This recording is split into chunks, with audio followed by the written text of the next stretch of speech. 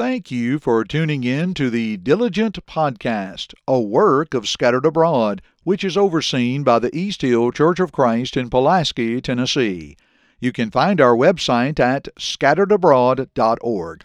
In this podcast, we talk about the Bible, speak the truth, and make Bible study come to life. Here is your host, Joshua Cantrell. Welcome to the Diligent Podcast, where we make Bible study come to life, and I am your host, Joshua Cantrell.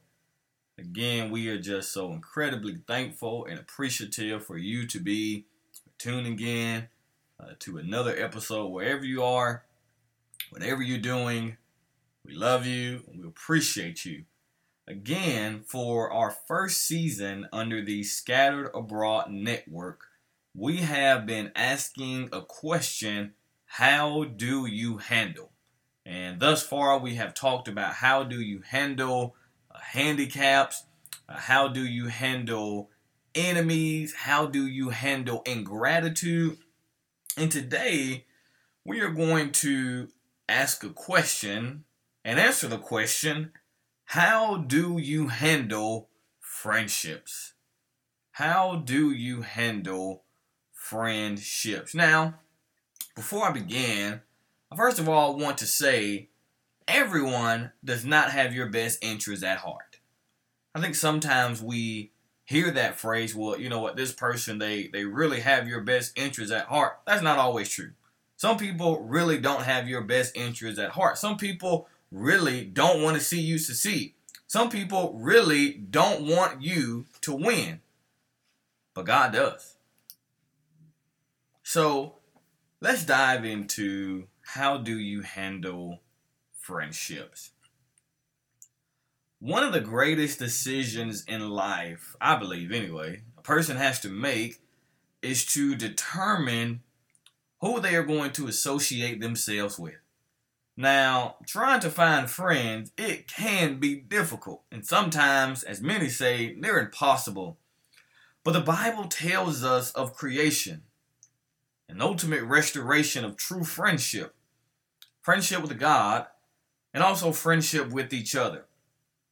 God restores friendship with himself, as he did with Enoch and Noah, who walked with God. In Hebrew expression of friendship, Genesis 5:24, Genesis 6:9, Abraham in Isaiah 41 verse 8 was called the friend of God. Moses spoke with God face to face as a man who speaks with his friends, Exodus 33:11. He drew near to all who called upon him in true faith, that being God. And then Jesus came as the great friend to sinners, befriending all who would trust and follow him. He came to lay down his life for his friends. John 15:13-15, greater love have no man than this, than a man who will lay down his life for his friends. Solomon would say, two are better than one, because they have a good return for their labor. If either of them falls down, one can help the other. But pity anyone who falls down and has no one to help them up. Ecclesiastes 4:9-10. From cover to cover, the Bible speaks of friendship and the importance of associating yourself with people who care about you. Now, unfortunately, you will lose people along the way to heaven. Many who started with you will not end with you. And truth be told, hey, that's okay. I think many of us have felt that way. Am I doing something wrong? Why am I losing so many people in my life?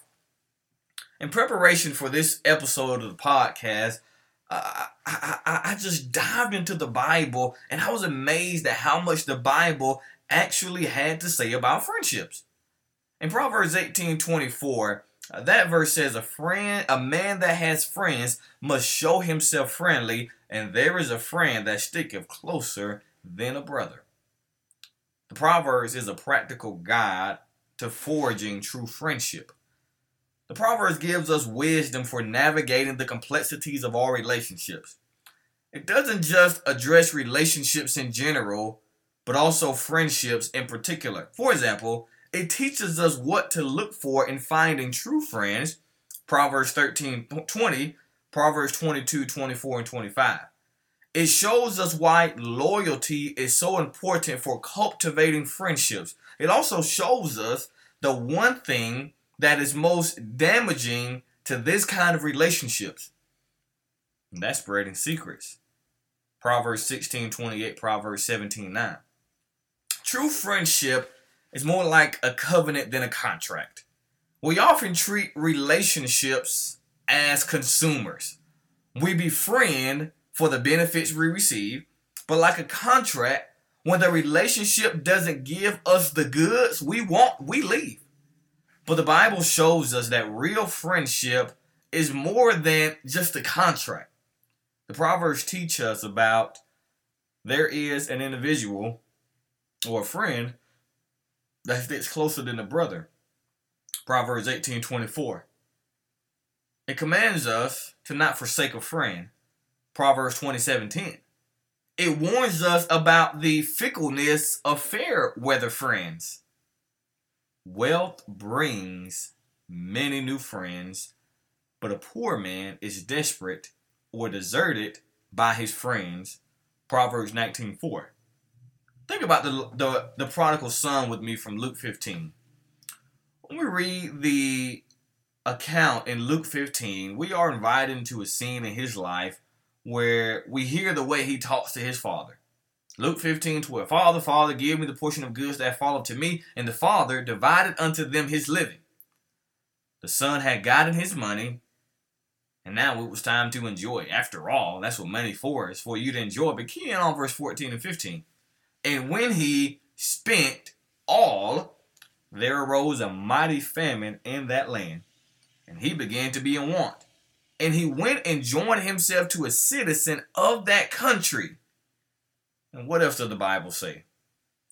He went and joined himself to a citizen, and he sent him into the fields to feed the swine.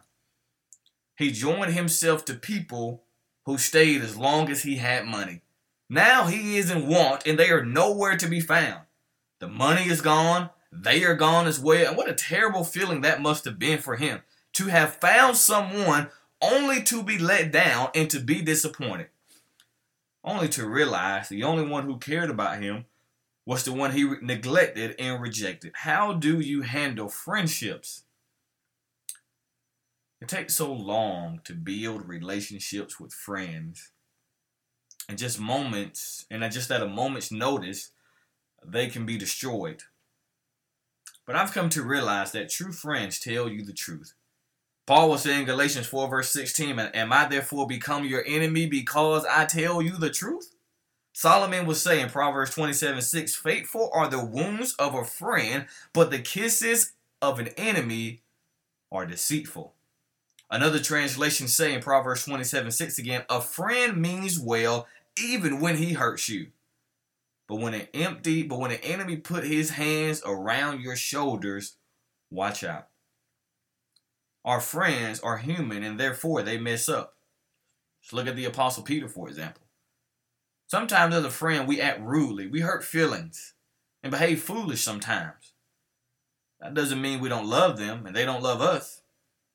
In regards to friendship, Solomon says, a froward man south strife, and a whisper spreadeth chief friends. Proverbs 16:28. Another translation says, a troublemaker plants seeds of strife. Gossip separates the best of friends. We're going to talk about that in a later episode. How do you handle gossip? But when has gossip done us any good? When has the church ever benefited from that? I heard it put this way. Don't put a brother down unless it's on a prayer list. The point was, we don't have time to be tearing each other down. We need to be building each other up. Hebrews 10:24-25. After all, there are people, these are the people we want to go to heaven with. We are all broken in different ways and in different places. Don't be someone's hammer, but be their glue. Paul said to the church at Galatia in Galatians 6, 1 and 2, Brethren, if any man be overtaken in a fault, ye which are spiritual, restore such a one, in the spirit of meekness, considering thyself, lest thou also be tempted. Bear ye one another's burdens, and so fulfill the law of Christ, Paul says. I'm reminded of the fact that Nathan had to approach David to tell him what he did was wrong. True friends tell you the truth even when it hurts. Friendship demands sacrificial love. Again, Christ would say, greater love have no man than this, than a man who would lay down his life for his friends. John 15, 13. A few days later, Jesus would actually live out that truth. He would voluntarily give his own life to those around him. In John 15, no longer do I call you my servants, but I have called you my friends. One writer says, it is hard for many to love because many are not willing to sacrifice. I said, amen to that. When I look at Christ in his relationship towards man, he was willing to sacrifice it all for us. Friends come to each other when one faces adversity. When Job faced his toughest times, his friends were immediately there with him.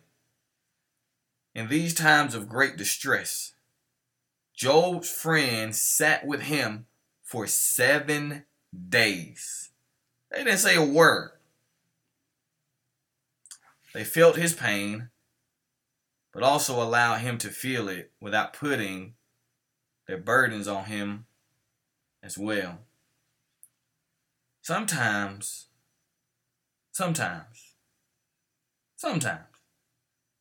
we try to find the right words to say. But I've come to realize sometimes just being there is a comfort. We realize his friends showed their greatest comfort and their greatest wisdom by saying nothing. Sometimes, again, we try to find the right words to say to someone who is going through something. Sometimes, just being there is enough. Now, when Job's 3 friends heard of all the evil that was come upon him, they came every one from his own place, Eliphaz, Bildad, Zophar, for they had made an appointment together to come to mourn with him and to comfort him. And when they lifted up their eyes afar off, they knew him not. They lifted up their voice and wept, and they rent every one his mantle, and sprinkled down dust upon their heads toward heaven. So they sat down with him 7 days and 7 nights, and none spake a word unto him, for they saw that his grief was great. Job 2:11 and 13.